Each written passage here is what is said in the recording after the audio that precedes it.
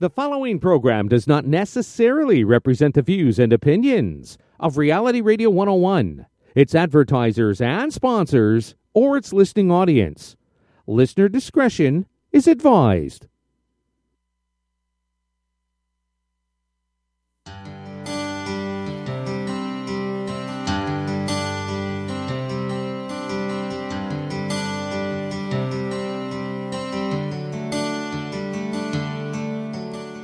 Welcome to the Urban Forestry Radio Show, here on Reality Radio 101. In this radio show and podcast, we learn about fruit trees, permaculture, arboriculture, and so much more. So if you love trees, and especially fruit trees, or if you're interested in living a more sustainable life, then this is the place for you. I'm your host, Susan Poizner of the fruit tree care training website, orchardpeople.com. Thanks for tuning in and enjoy the show.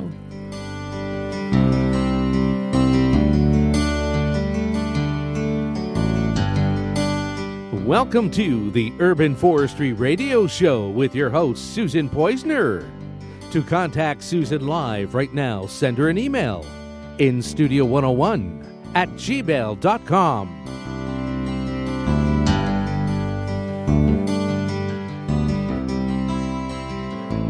And now, right to your host, Susan Poizner. Hi, everyone. If you live in certain parts of North America and you're interested in growing fruiting trees, then for sure you've heard about the native pawpaw tree that grows in much of North America.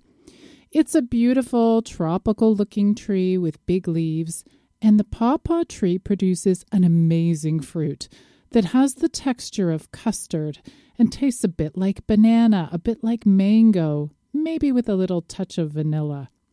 It's really a unique fruit that is perishable, so you'll probably never see pawpaws for sale in your local grocery store. And so, some of us have rushed out to buy pawpaw trees to plant in our yards, in our orchards, or in our community gardens. So, here's my question. Has anybody listening to the show today done just that, and then found yourself with a dead pawpaw tree in a few years? Well, that's what happened to me, and I happen to know that I am not alone. I was super keen to plant pawpaws in my community orchard in Toronto, Canada, and so I ordered my first 2 pawpaw trees from a local nursery. Now, this nursery, which shall remain nameless, sent me trees that were little tiny sticks about 8 inches tall and pretty delicate. Those little babies didn't last very long in our park. They were probably mowed down by the park gardeners who didn't even know they were there. So then I tried again and got really nice little potted pawpaws from another local nursery. And those pretty little trees looked pretty tough. They lasted a bit longer, but within 3 years, both trees were dead. So what did I do wrong? If pawpaws are native trees here in North America, then you'd think they'd grow like gangbusters in our climate. There are so many mysteries around the native pawpaw tree, so I've decided the time has come to do a special program that will explore everything you've always wanted to know about pawpaw trees and were afraid to ask. So, standing by on the line is a pawpaw expert who is willing to roll up his sleeves and tell us what to do. He is horticulturalist Dan Bissonnette, author of the Pawpaw Grower's Manual for Ontario. And he's got lots of experience with these trees and understands all their quirky qualities. Now, during the show, you too will for sure have questions to ask and stories to tell, and I'd like to hear them. So during the live show, please do email us at instudio101@gmail.com, and remember to tell me your first name and the city where you're writing from. That's instudio101@gmail.com. So, on the line is Dan Bissonnette. Dan, how are you today? I'm great. Good to be here, Susan. Well, it's really great to have you unravel the mystery of pawpaws. And I'll tell you something. The first mystery is, what is a pawpaw? I already got an email from John in Toronto. Now, John, he wants to know what's the difference between American pawpaws and Australian pawpaws. And I think that the whole papaya pawpaw confusion is in there too. So can you tell me a little bit about pawpaws? That is a kind of a thorny question because, of course, there's also references to a pawpaw in the Caribbean. And as far as I know, Susan, these are pawpaws in name only. They're the pawpaw we'll find down in Australia or the Caribbean are entirely different species with entirely different fruit and entirely different growing habits.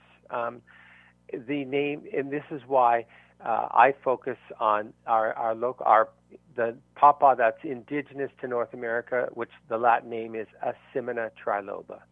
Okay, Asimina triloba. So it's going to look different, taste different, totally different tree than the Australian pawpaw and the papaya that we get in the supermarket. Am I right?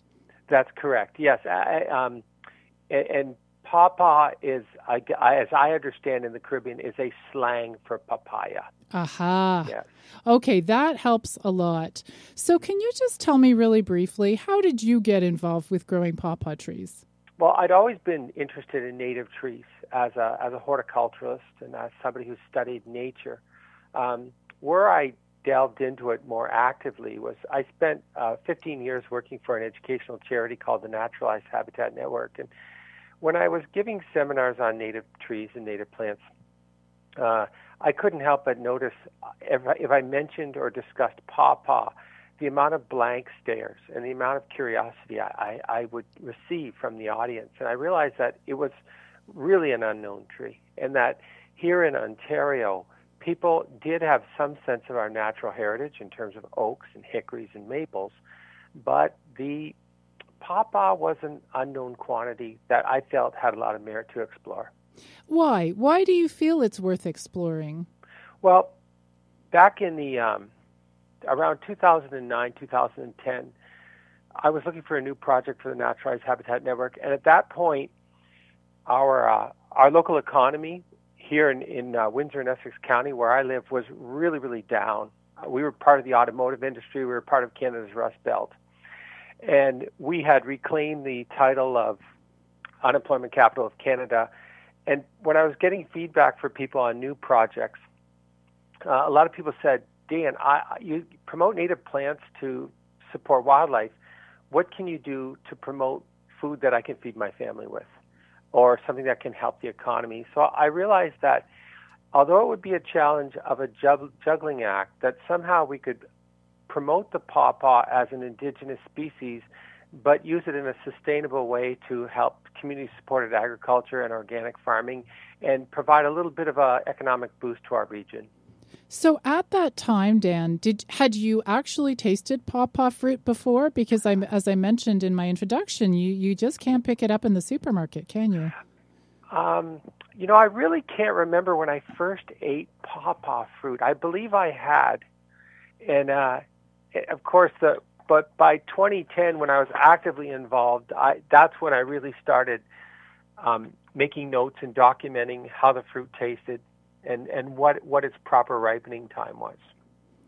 So tell us about how it tastes. Just give us I think your description was really good. It's almost it's a complex flavor. To quickly chew it and swallow it is to shortchange the experience. When I taste it, I get flavors of custard, mango, and a little bit of an aftertaste of pear. So, and of course, the pawpaw is being widespread. You may have subtle flavor variations from one region to another as well. Well, and that's another question, because when it comes to our more conventional fruits, like our Ontario Macintosh apple, by the way, everybody came from Ontario, where these trees are absolute clones. They are absolute copies of each other, so every Macintosh apple will pretty much taste exactly the same. But that's not always the case with pawpaws, is it? So does every pawpaw taste different?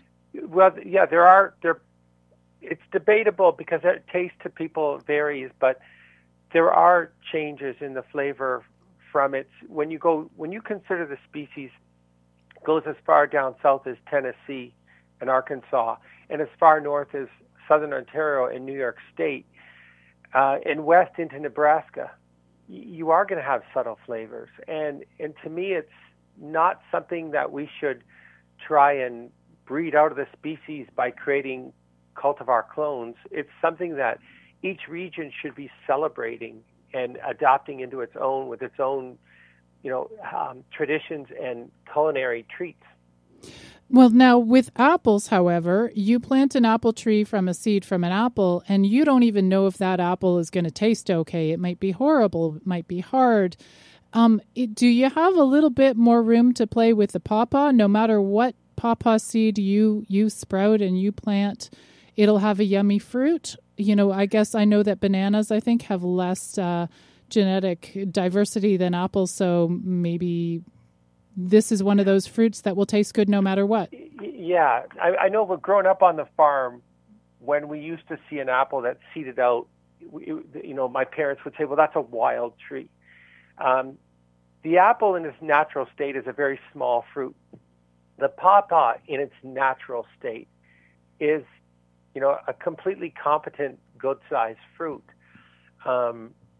So you do. I'm not sure if I fully understand your question, though.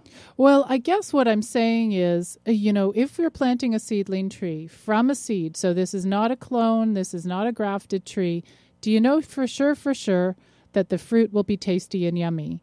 Or is there a chance it'll be yucky? I can personally guarantee that. Oh, well, there you go. Your money I have back. This on the radio. Now. Oh, yeah. So I have already a couple of questions coming in, actually. The questions are flying in. But before we start digging into those questions, I said in the beginning that there are many challenges, or I've had challenges in growing pawpaw trees. Now, is it just me, or are there some problems? What are the main problems people encounter when growing these amazing native trees? Well, let me start off by saying that you're in good company, because in the past, I have killed my share of pawpaw seedlings. I appreciate you sharing that with me today. Thank you. I'm fallible. Anyways, there's a few things that come to mind. I certainly sympathize when you bought those bare root pawpaws. I do not recommend that. It's very risky. And the other issues with potted pawpaws is if people are selling them at only 1 or 2 years old, they're very susceptible to winds, and they're completely susceptible to direct sunlight. Ultraviolet light can kill them. At the same time, there's another issue that I have with certain growers, and that is undersized pots. Young pawpaw seedlings produce a very large root in the first year or two of their life. When you have a tree that has leaves as big as that, you need to drink.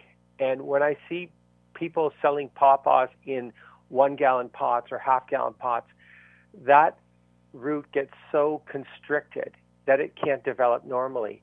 And unlike maple trees and oak trees that can bounce back if their roots have been restricted, pawpaws seldom bounce back, and they'll usually die if their roots have been too confined for too long.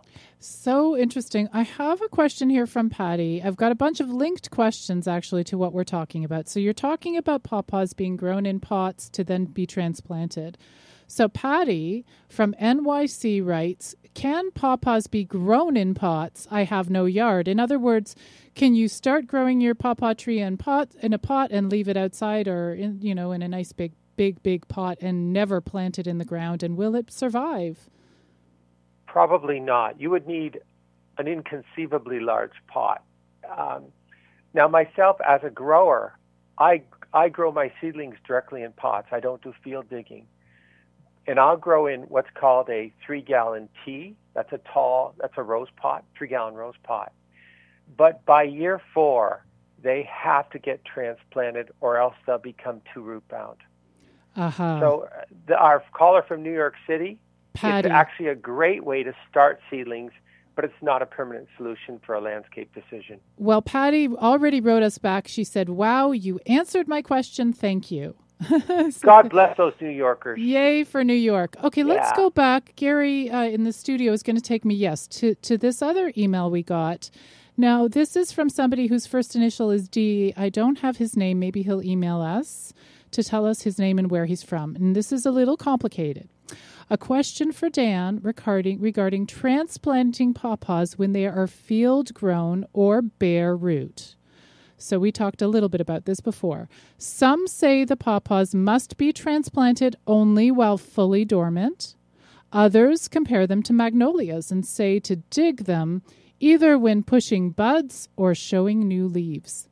One nursery in the U.S. even suggests keeping the little seedlings in a moistened bundle indoors until they are fully leafed out, then planting them in the field as usual. How do we decipher the transplanting enigma? Well, thank you very much, Dee. Send us your name and where you're from. So, again, this is touching upon the idea, should you be planting potted trees? Should you be planting bare root pawpaw trees? And at what point is it best to plant them? Dormant, when the buds are opening, or when they're fully leafed out?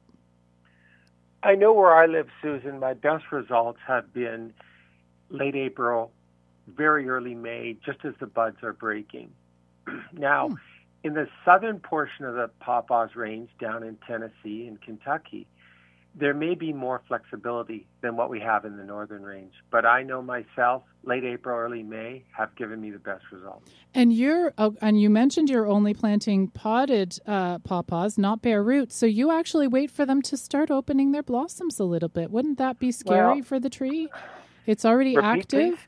Wouldn't that be scary for your little tree? It's already active, opening its blossoms and getting ready to come back from out of dormancy. Why is it that it's good to plant them when they are blossoming? Well, I mean, only the early stage blossoming.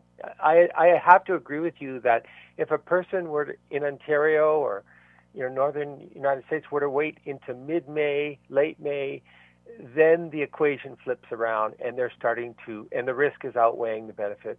Mm-hmm. So only early bud break. Okay, so that's our answer for D. Is we're going to suggest that, dormant or only just waking up from dormancy, and potted is best. Now let's see. There's one more question here, Cliff, from Toronto. Can you ask your guest if he is aware of anyone grafting pawpaws in a high-density spindle type of arrangement? Is there such a thing even as dwarf pawpaws? So, high-density growing of pawpaws, like, almost espalier-like, or does that exist? Oh, I've never seen any examples of that. I know apples lend themselves to espalier. The pawpaw actually does, the less you prune it, the better it does. And from my own, I know, and from talking to other people, they don't lend themselves well to modified shaping their roots or intensive grafting. So I don't know of any kind of modified spindling or anything, let alone one that works.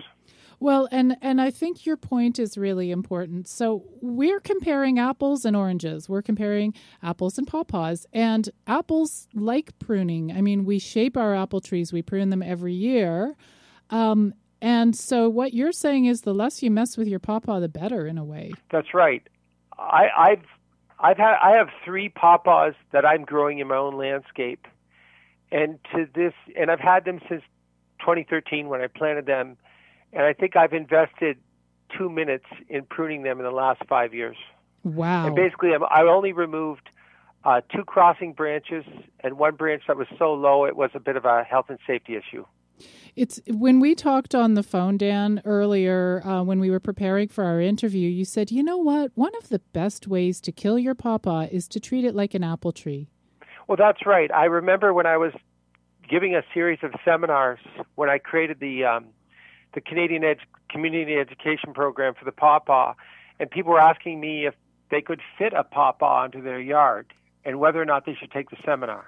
And my answer at the time was, if you have enough room for a semi-dwarf apple tree, you can grow a pawpaw. However, I would remind them that if they treated that pawpaw the exact same way as they treated an apple, they might kill it. So we'll go into a little bit more detail about that after. We're going to have a little commercial break in a minute, and we've got some more questions in as well. So we'll talk about those after the break. So let's just take a few minutes to listen to a word from our sponsors. Dan, is that okay? You can stay on the line? I'm looking forward to it. We'll talk about pawpaws and pollination. We will eventually talk about how to start your own pawpaw trees from seed, all sorts of good stuff. So hold on the line, and listeners, hang on. You're listening to the Urban Forestry Radio Show on Reality Radio 101. I'm Susan Poisner from the Fruit Tree Care Training website, orchardpeople.com, and we'll be back after this short break.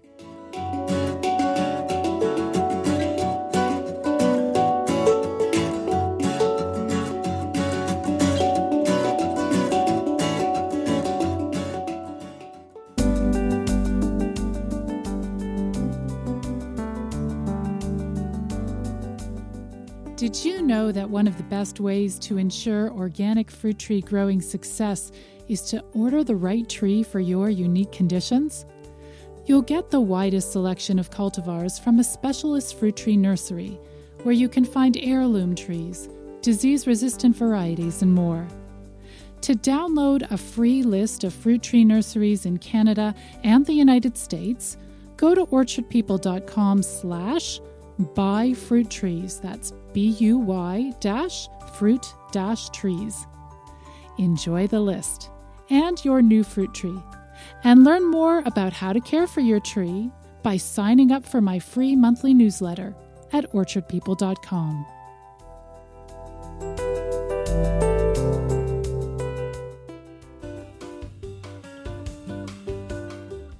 Looking for a quick, easy to apply, and all-natural fertilizer to use in your vegetable and flower gardens or for your fruit trees? Why not work with Mother Nature? Layer hen manure is a terrific fertilizer, and this is what Actisol does by transforming the manure from their egg farms into an efficient fertilizer. The manure is dried using a technology that harnesses the heat given off by the hens. No other heat source is needed. Actisol is easy to use, safe for the environment, children, and pets. You can purchase Actisol products at your local garden center or order in bulk. For more information, visit www.acti-sol.ca. Actisol, the mother hen fertilizer.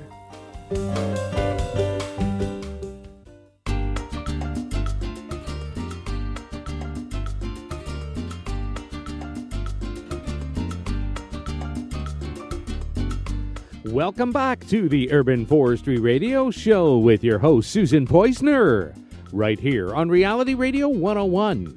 To get on board, send Susan an email right now, instudio101@gmail.com.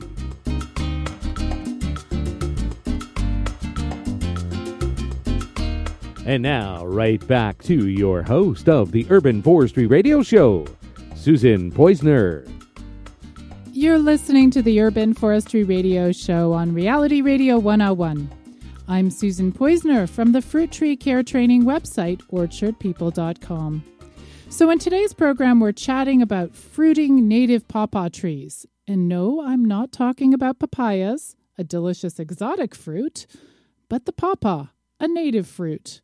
Now, even though this is a native tree in much of North America, many of us will not have tasted its delicious custard-like fruit. Well, why is that? In today's show, my guest is horticulturalist and pawpaw enthusiast Dan Bissonnette, and he's going to tell us a little bit more about it. But before we chat with Dan, have you ever tasted a pawpaw? I'd love to hear from you. What were your thoughts about the texture and the taste? Did you actually like it? How would you describe the flavor? Frankly, do you think it's worth it for us to plant these beautiful trees if growing local organic food and sustainability is our goal? So you can write us right now at instudio101@gmail.com with your thoughts. And remember to mention your first name, your location, and your information. So that's at instudio101@gmail.com.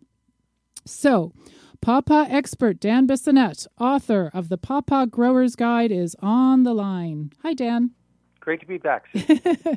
So let me talk. I want to ask you a little bit about pawpaws and pollination, because I know that's one mistake people make. They plant their beautiful pawpaw tree, and if it does survive planting and it grows nice and big, and then it becomes this leafy, beautiful tree, and you never get fruit. So what's going on there?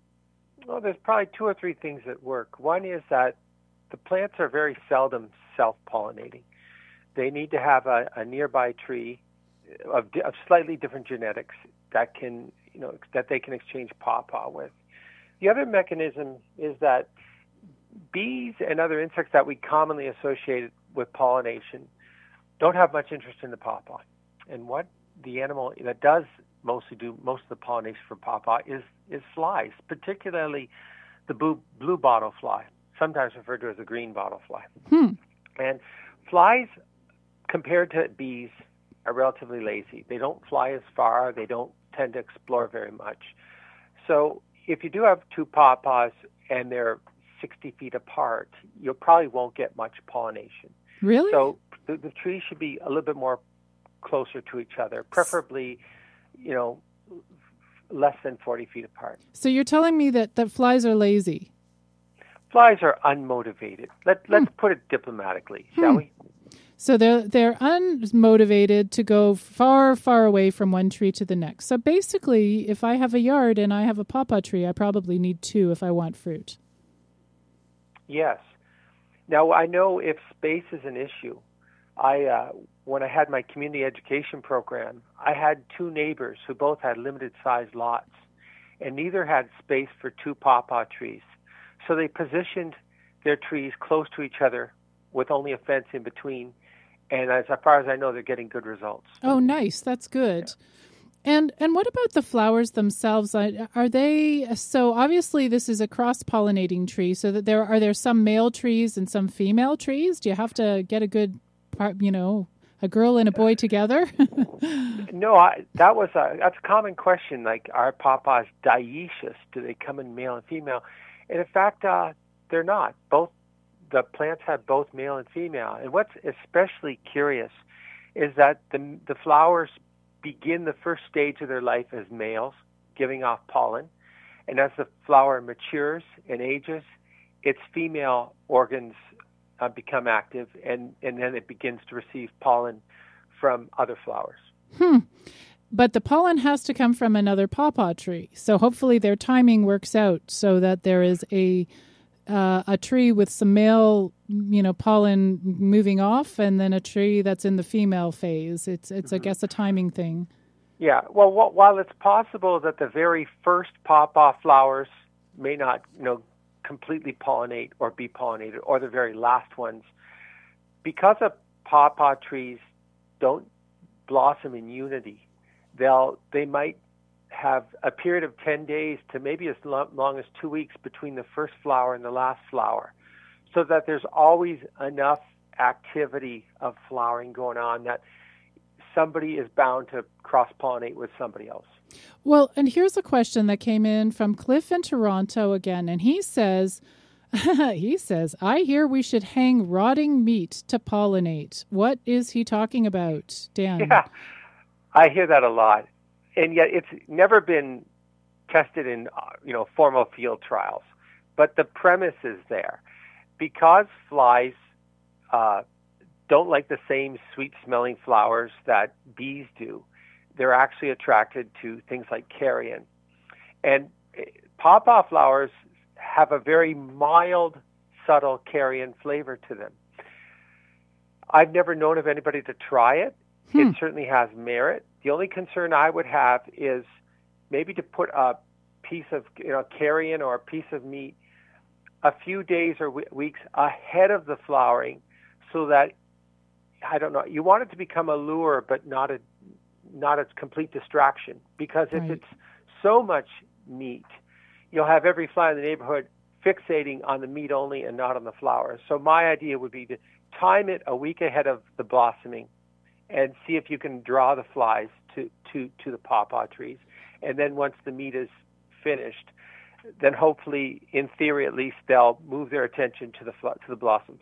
So So with so many, and I mean, so much of what I do is around teaching people about fruit trees and how to grow them. And one of the wonderful things people love about lots of types of fruit trees is the blossoms smell so beautiful. Like, it's just lovely. And yet, pawpaw blossoms, when a pawpaw orchard is in bloom, what does that smell like? Do you even want to walk through? No, that shouldn't be an issue. Really? The scent is so subtle.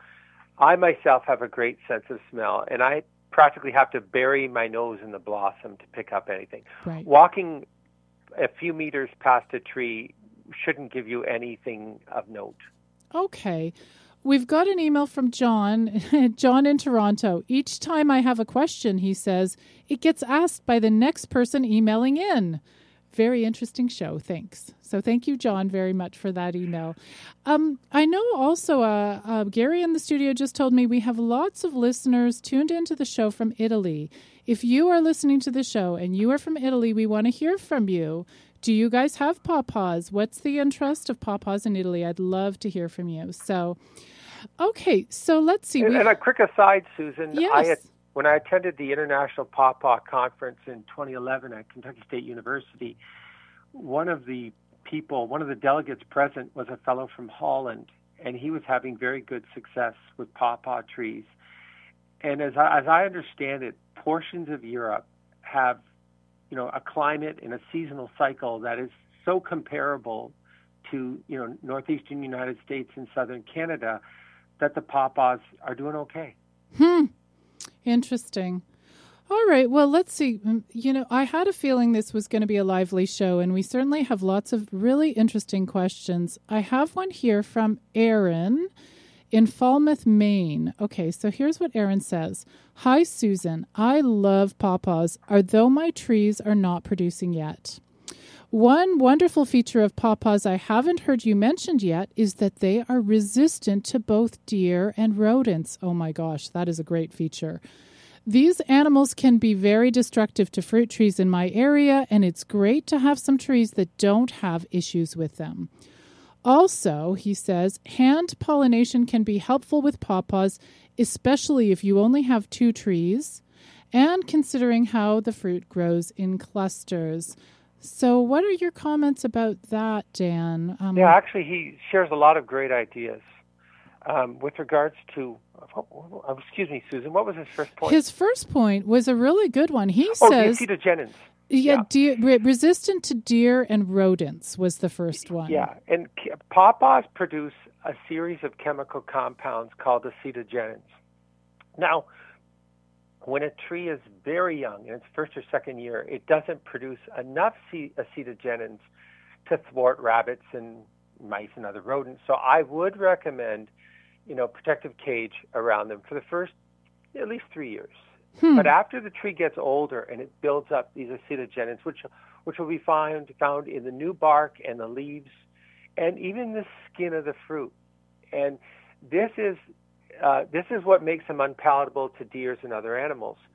When I go into a natural forest, a natural pawpaw grove in the forest, I find no evidence of grazing or biting or anything like that. Now, these acetogenins are the very same thing that makes the pawpaw a natural fit for organic farmers, because there really is no need, there's no business case to use insecticides on these trees. So essentially, these chemicals, I guess they're a chemical or a hormone that the tree produces? It's a family of chemicals, yes. So now we understand once the tree is a little bit more mature, so that'll protect the tree from deer and rodents, but you're saying it's going to protect that tree from insect infestations? Mm-hmm. I have found a little bit of evidence of Japanese beetles nibbling on them in early spring before the leaves are fully formed. But other than that, I rarely have. I've never seen any other problems with them. And what about common fruit tree diseases like canker or fungal diseases and stuff like that? Do pawpaws suffer? The only time I've seen evidence of that was when pawpaws were grown between 2 buildings where there was very little airflow or where there was really, really bad drainage. I saw another case where a pawpaw branch was broken off and a nearby branch that had been grown in shade for the first part of the season was suddenly exposed to full sunlight, and it got a little bit of sun scald on the fruit. Ah. But really, if a person has good, growing conditions, things like blight and mold and things are practically a non-issue. So I want to thank Aaron for this fantastic question. Thank you, Aaron. And let's go back. You were talking about sun, and Angela writes us, and Angela doesn't tell us where she's from. And she says how much sun to grow pawpaw. So you were talking about the ideal planting condition. Obviously not between two buildings where there's no air circulation, but does it need to be a sunny site? Well, actually, its relationship to sunlight is why the pawpaw is a lot less common across North America than what it used to be. As a young seedling, 1 to 2 years old, it should not have any direct sunlight. It actually prefers shade and very diffuse light. The older it gets, the more affinity it has for sunlight. And now in a natural pawpaw grove, the older trees would shade the younger trees. And as the trees get older, they move through the forest canopy and get, progressively more sunlight. So my advice to people is shade when they're young, partial shade when they're, say, anything like 4 to 7 years old. And then once they're approaching their fruit producing, the more sun they can get, the better. Oh, that's really useful. And it's actually a question in my mind because when you think about commercial orchards, and there are some people who are organic growers who would like to market this fruit in the future, but you think about a big open sunny field with lots of fruit trees in it. So I guess pawpaws are going to be tricky in that way. Can they even be grown in as an organic orchard? Because or would you have to put up some temporary shelter and then take it down? It's a tricky question. If we're thinking about the traditional checkerboard layout of an orchard, wide open, that may not lend itself to the pawpaws. I know when I write in my book and consult with people, I actually try to get them to visualize a pawpaw orchard as the extension of a habitat project. For example, if a pawpaw grove had, large oaks and hickories to the west, buffering the trees against wind and harsh conditions, they would probably do better. A conventional orchard, maybe not. An innovative, creative orchard, it's worth considering. Very interesting. That is very cool. Now, Dan, I think we have a very big compliment for you here. We actually have an email from Florence, Italy. How do you say hi in Italian? Ciao? I don't know. Ciao. Ciao. Yeah. Okay. I thought ciao is goodbye. Well, it's both. It's both. This Yeah. is Gary in the studio says it's both as our resident Italian expert, right, Gary? Well, I'm Italian. So. Oh, there you go. Handy. Half you see, Italian, every half. studio should have a half Italian person in it. So we have an email from Carla, and she says, ciao from Florence, Italy. Such a nice show. Yes, pawpaw are here. Beautiful fruit. Carla, thank you so much for writing. That's a great call. That is a really, really nice thing. We'd love to hear from your colleagues. Oh, and Angela wrote us to say thank you for the answer. Angela is in Daytona, Florida. Oh, that's interesting. All right. So, Angela, from formerly of Parts Unknown. Exactly. Yeah. But can pawpaw grow in Florida? From what I understand, it's too warm. Too warm. Pawpaw has 4 other members in its genus that all grow in Florida and extreme southern Alabama. And pawpaw is the only member of this family that requires temperate conditions. As far as I understand, central Tennessee is the southern extent of its natural range. Okay. Well, I'm so glad Angela emailed in anyways. So, it's great to hear from her. It is. I like hearing from Angela. So, okay, Dan, we're going to take a moment. I so appreciate the wonderful sponsors that make this show possible. So we're going to hear some messages from our sponsors. You'll hold on the line, right, Dan? Sure. Okay, and to our listeners, please stay tuned. After the break, we're going to talk about propagating the pawpaw tree from seed, amongst other things. Now, should you order your seeds from another part of the continent or another part of the world? That may be a very bad idea, and we'll find out why in just a few moments. So do you have any thoughts or questions about our conversation so far? Send an email to us live right now to instudio101@gmail.com. You're listening to the Urban Forestry Radio Show on Reality Radio 101. I'm Susan Poizner from the Fruit Tree Care Training website, orchardpeople.com, and we'll be back in just a moment.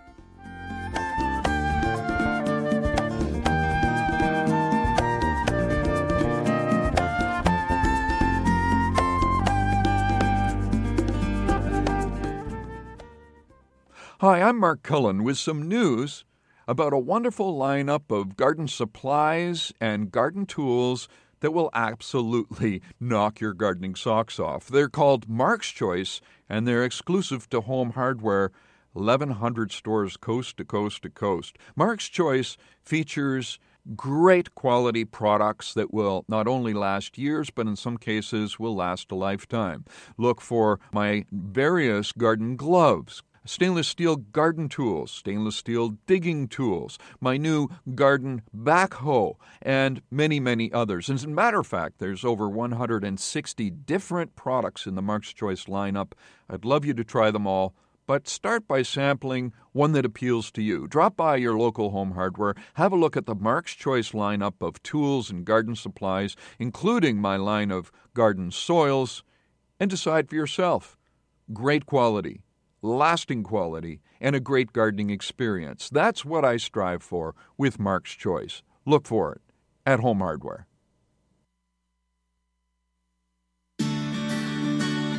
My name is Mike McNairn. I'm the manager of Universal Field Supplies. Universal Field Supplies specializes in products that are used by arborists. They're professional quality tools that guys that use them every day need to rely on. So they tend to be higher quality than what's found in big box stores. The Universal Field Supplies product could be used by anybody that has trees and likes to look after trees. We've all been to school for forestry or arboriculture, and we have many years of experience. We would be happy to answer any questions people have and actually ask questions of them and find out exactly what their needs are and determine what product would suit them the best. Don't hesitate to call. Here's how to reach us. Call 1-800-387-4940 or email at info@ufsupplies.com. See you soon. Universal Field Supplies has stores in Mississauga, Ontario and Coquitlam, BC. Visit universalfieldsupplies.com for more information.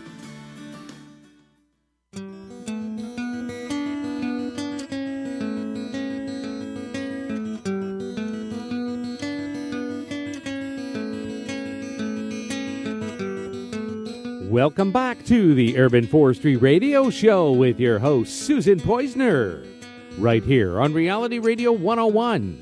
To get on board, it's simple, it's easy, it's fun. Send us an email, instudio101@gmail.com.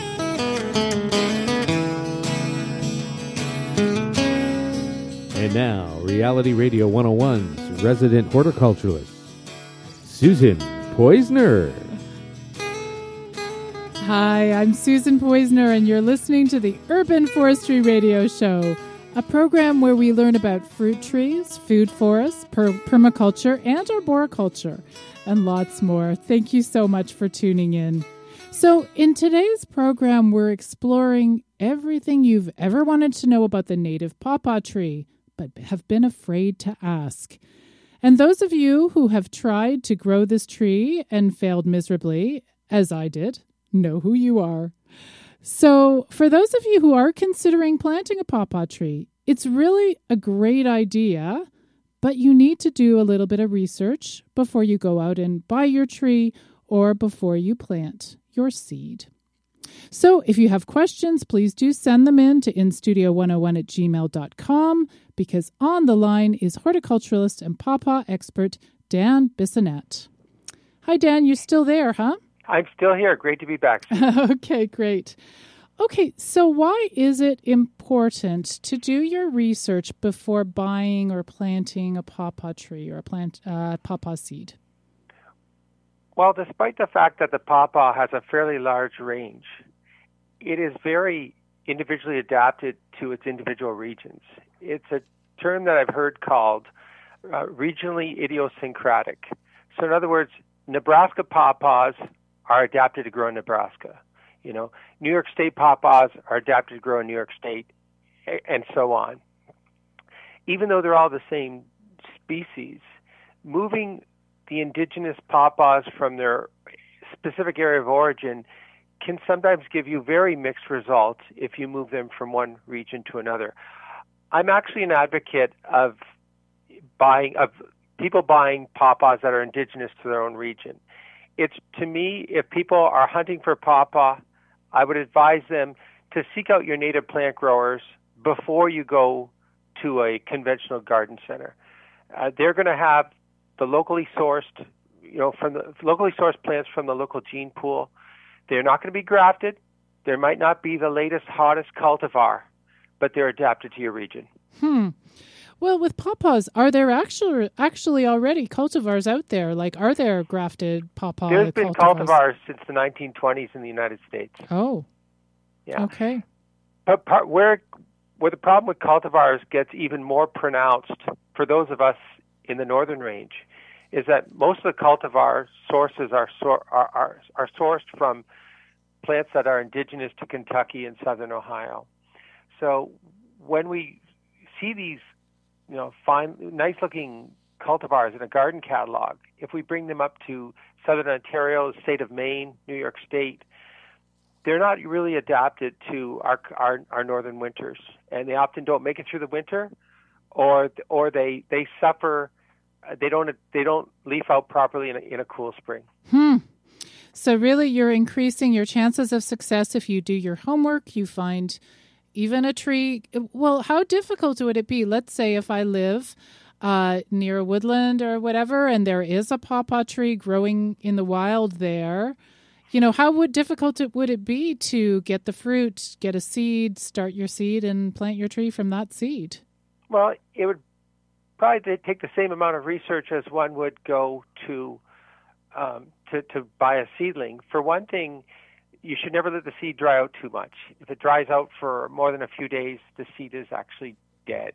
It's finished. My advice would be first of all, you got to be ethical. If you're going to go into the forest, you only collect a small percentage, less than 10% of the seeds you find. Usually 1 or 2 pieces of fruit will give you all the seeds you need anyways. So I would clean the fruit once I get it home, and then separate it, and then stratify it in moist sand and peat moss, and put it in the refrigerator, not the freezer, the refrigerator. And right now I've got probably about 100 seeds in my refrigerator right now. I've had to give up shelf space for some of my favorite foods for the whole winter, and then and about a week from now, I'll be pulling those out. And in about 2 or 3 weeks, they'll gradually form radicals, at which point I'll be planting them out in pots under a shade canopy. So we're looking at about 4 months of cold stratification, and then a few weeks of warm stratification when the seeds wake up. Okay. And you, with this 100 trees or so you're planting, what are you going to do with them? Do you sell them? Do you plant them? Yes, I sell them. Now, keep in mind, there seems to be a mixed viability of seeds. I may have 100 seeds, but maybe only 60 will actually form seeds, and so there's a certain amount of inviability amongst them. And the odd situation I've got this year is that supply cannot keep up with demand. Part of it is maybe associated with Susan Poizner or something, but I'm getting more calls than what I can keep up with. I'm actually considering a raffle system where all my potential buyers put their name in a hat, and I just raffle off whoever I can supply. Well, that sounds like a fair idea. And next year, could you plant more, or is that just too much work? Oh, no, I'm actually considering expanding my nursery and gaining some more square footage So and some more shade cloth, so I can fit in another 50, maybe 50 more plants. Now, before you get emails and calls from people who are listening to this show today from all over the place, I will share something you shared with me, that you say no to people. You ask them where they're from, and if they're from too far away, you refuse to send them your seeds or your trees. Is that true? Yeah, and that's not that I'm being a garden snob. It's part of my belief about keeping the pawpaw in its indigenous range. Like, for example, the pawpaw in Ontario has 4 distinct regions. And I've not long ago I had somebody from near Niagara Falls, Ontario, who said, "Could you send me some pawpaw?" And I said, "You actually have a natural populations of them in your own county, and I'd encourage you to find some suppliers and stay local." Mean, but you're doing it for a reason. For sure. Yeah. So I wanted to discuss with you, on Facebook, I had a really interesting chat with Chris, and he grows pawpaws outside Bloomington, Indiana. And I wanted to share this because it was quite an interesting little conversation. So he planted 100 bare root seedlings last year. He planted another 100 this past weekend, and they've all survived. He says, wild pawpaw are common in the understory of our woods. That's in Bloomington, Indiana area. The grafted ones that I purchased mail order in 2014 haven't matured as fast as I'd hoped, but are plugging along. So I just wanted to take it a step further here, because then we continued to chat, and I wondered what he's going to do with all his pawpaws. And he said that he plans to take them to a farmer's market and sell them directly from the farm. He's considering pawpaw ice cream. Also, local breweries are buying pawpaw pulp to make pawpaw beer. That's amazing. So he says, if pawpaws are still hot in 5 years, I may make more money selling seed than anything else. That's the case now. Interesting, huh? Very interesting. When I did the community education program for the pawpaw, we actually had a component for non-growers, non-gardeners, and it was just a pawpaw fruit information night where it was aimed at the culinary market, and we handed out portions of fresh fruit and gave ideas and suggestions for how to prepare the fruit. And the organization I worked for at the time, we went so far as to sponsor a pawpaw dessert competition at a local fair. That sounds fun. Yeah. So what were the desserts? It's amazing the versatility of this plant. A lot of sweetbreads, muffins, things like that, but also glazes and sauces, even a barbecue sauce. Really? And it really lends itself to like cool and refrigerated desserts. My sister made a pawpaw cheesecake that people loved, and I know there are companies in the States that make pawpaw ice cream. I'm trying to experiment myself with a pawpaw yogurt. I think there's a lot of potential for this plant. So we have an email from Chris from North York, and it asks, do you know the nutritional breakdown of pawpaw, the fruit? Is it healthy? Is it a superfood, A superfood would be a good way to describe it without without going all hyperbola.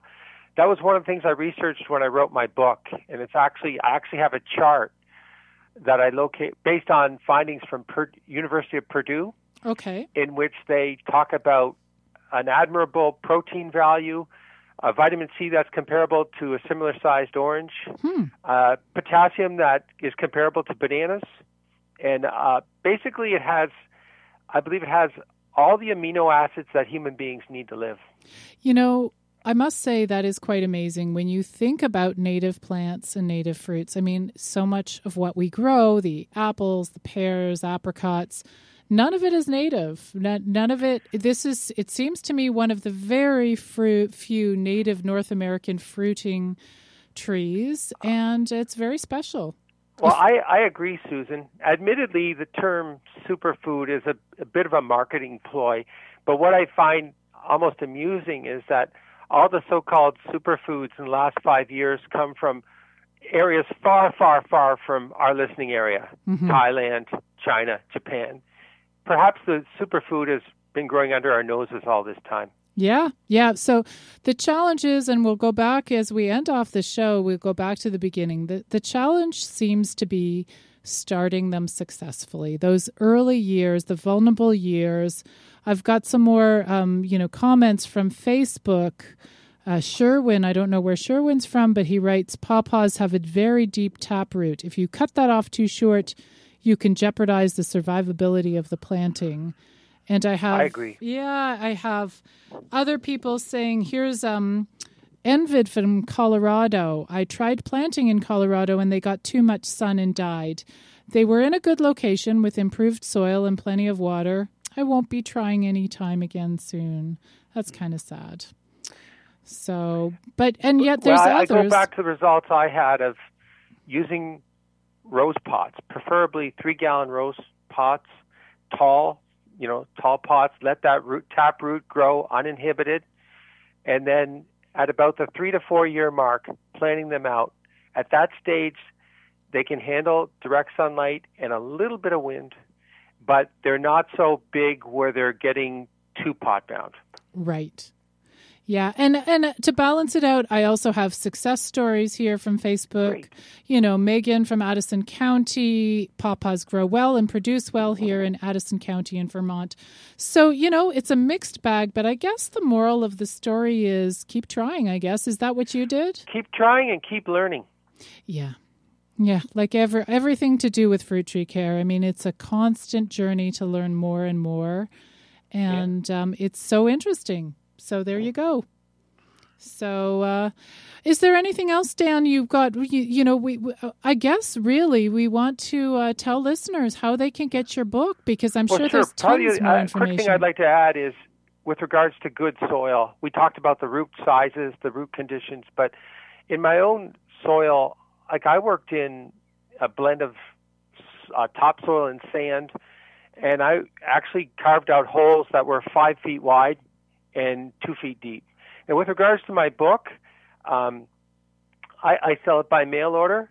I'm going to have it set up on my Facebook page, which is Naturescape, or you can look up Dan Bissonette, and I'll have instructions on how people can order the book. And I can ship it to Canada as well as the United States.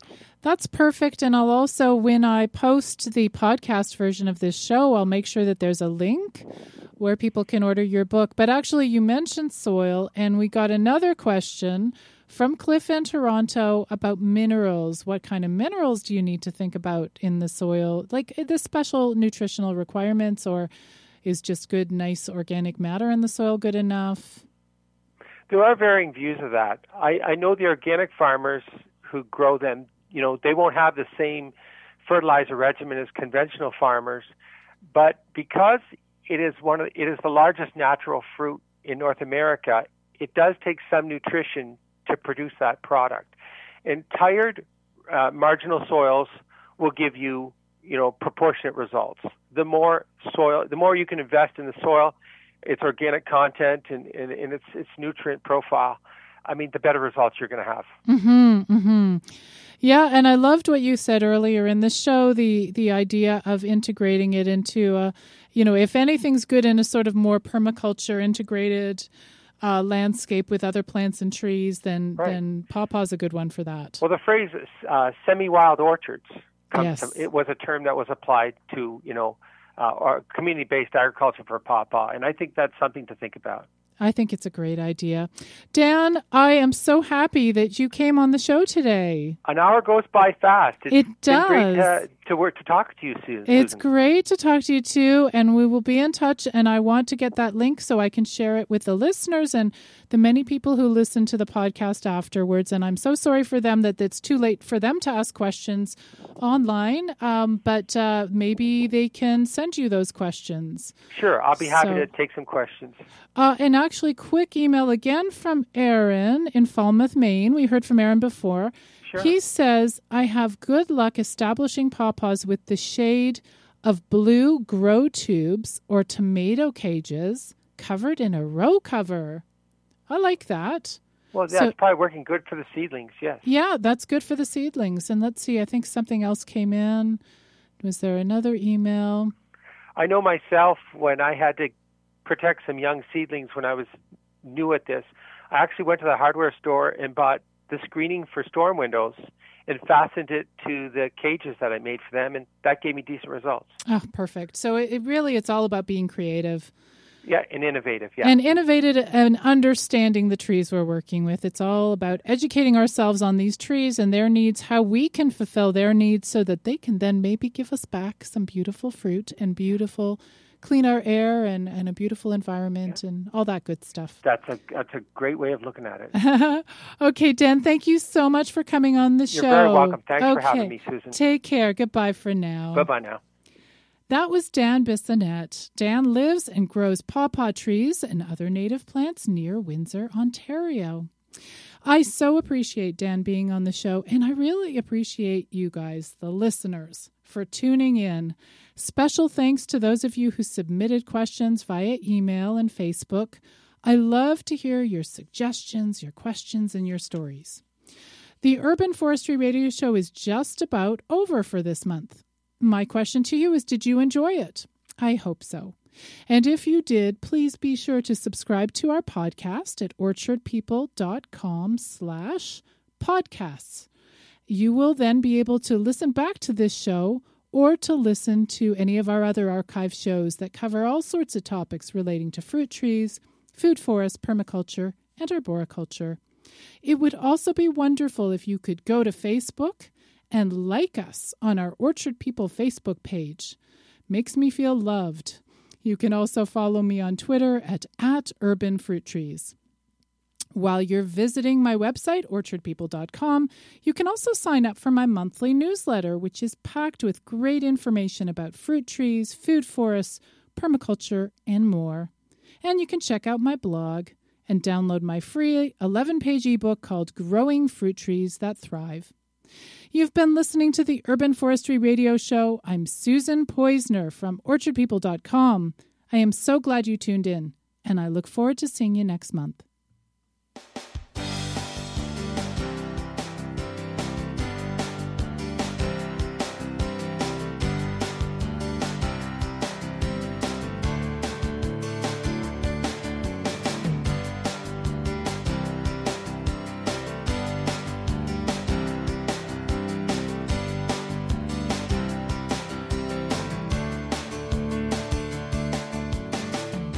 You've been listening to the Urban Forestry Radio Show on Reality Radio 101.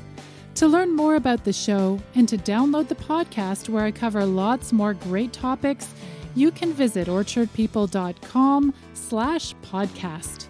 The show is broadcast live on the last Tuesday of every month, and each time I have great new guests talking to me about fruit trees, food forests, and arboriculture. If you're interested in learning more about growing your own fruit trees or just about living a more sustainable life, go to orchardpeople.com and sign up for my information-packed monthly newsletter.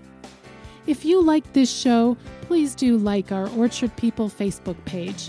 You can also follow me on Twitter at @urbanfruittrees. Thank you so much for tuning in. It's been wonderful to have you as a listener, and I hope to see you again next time.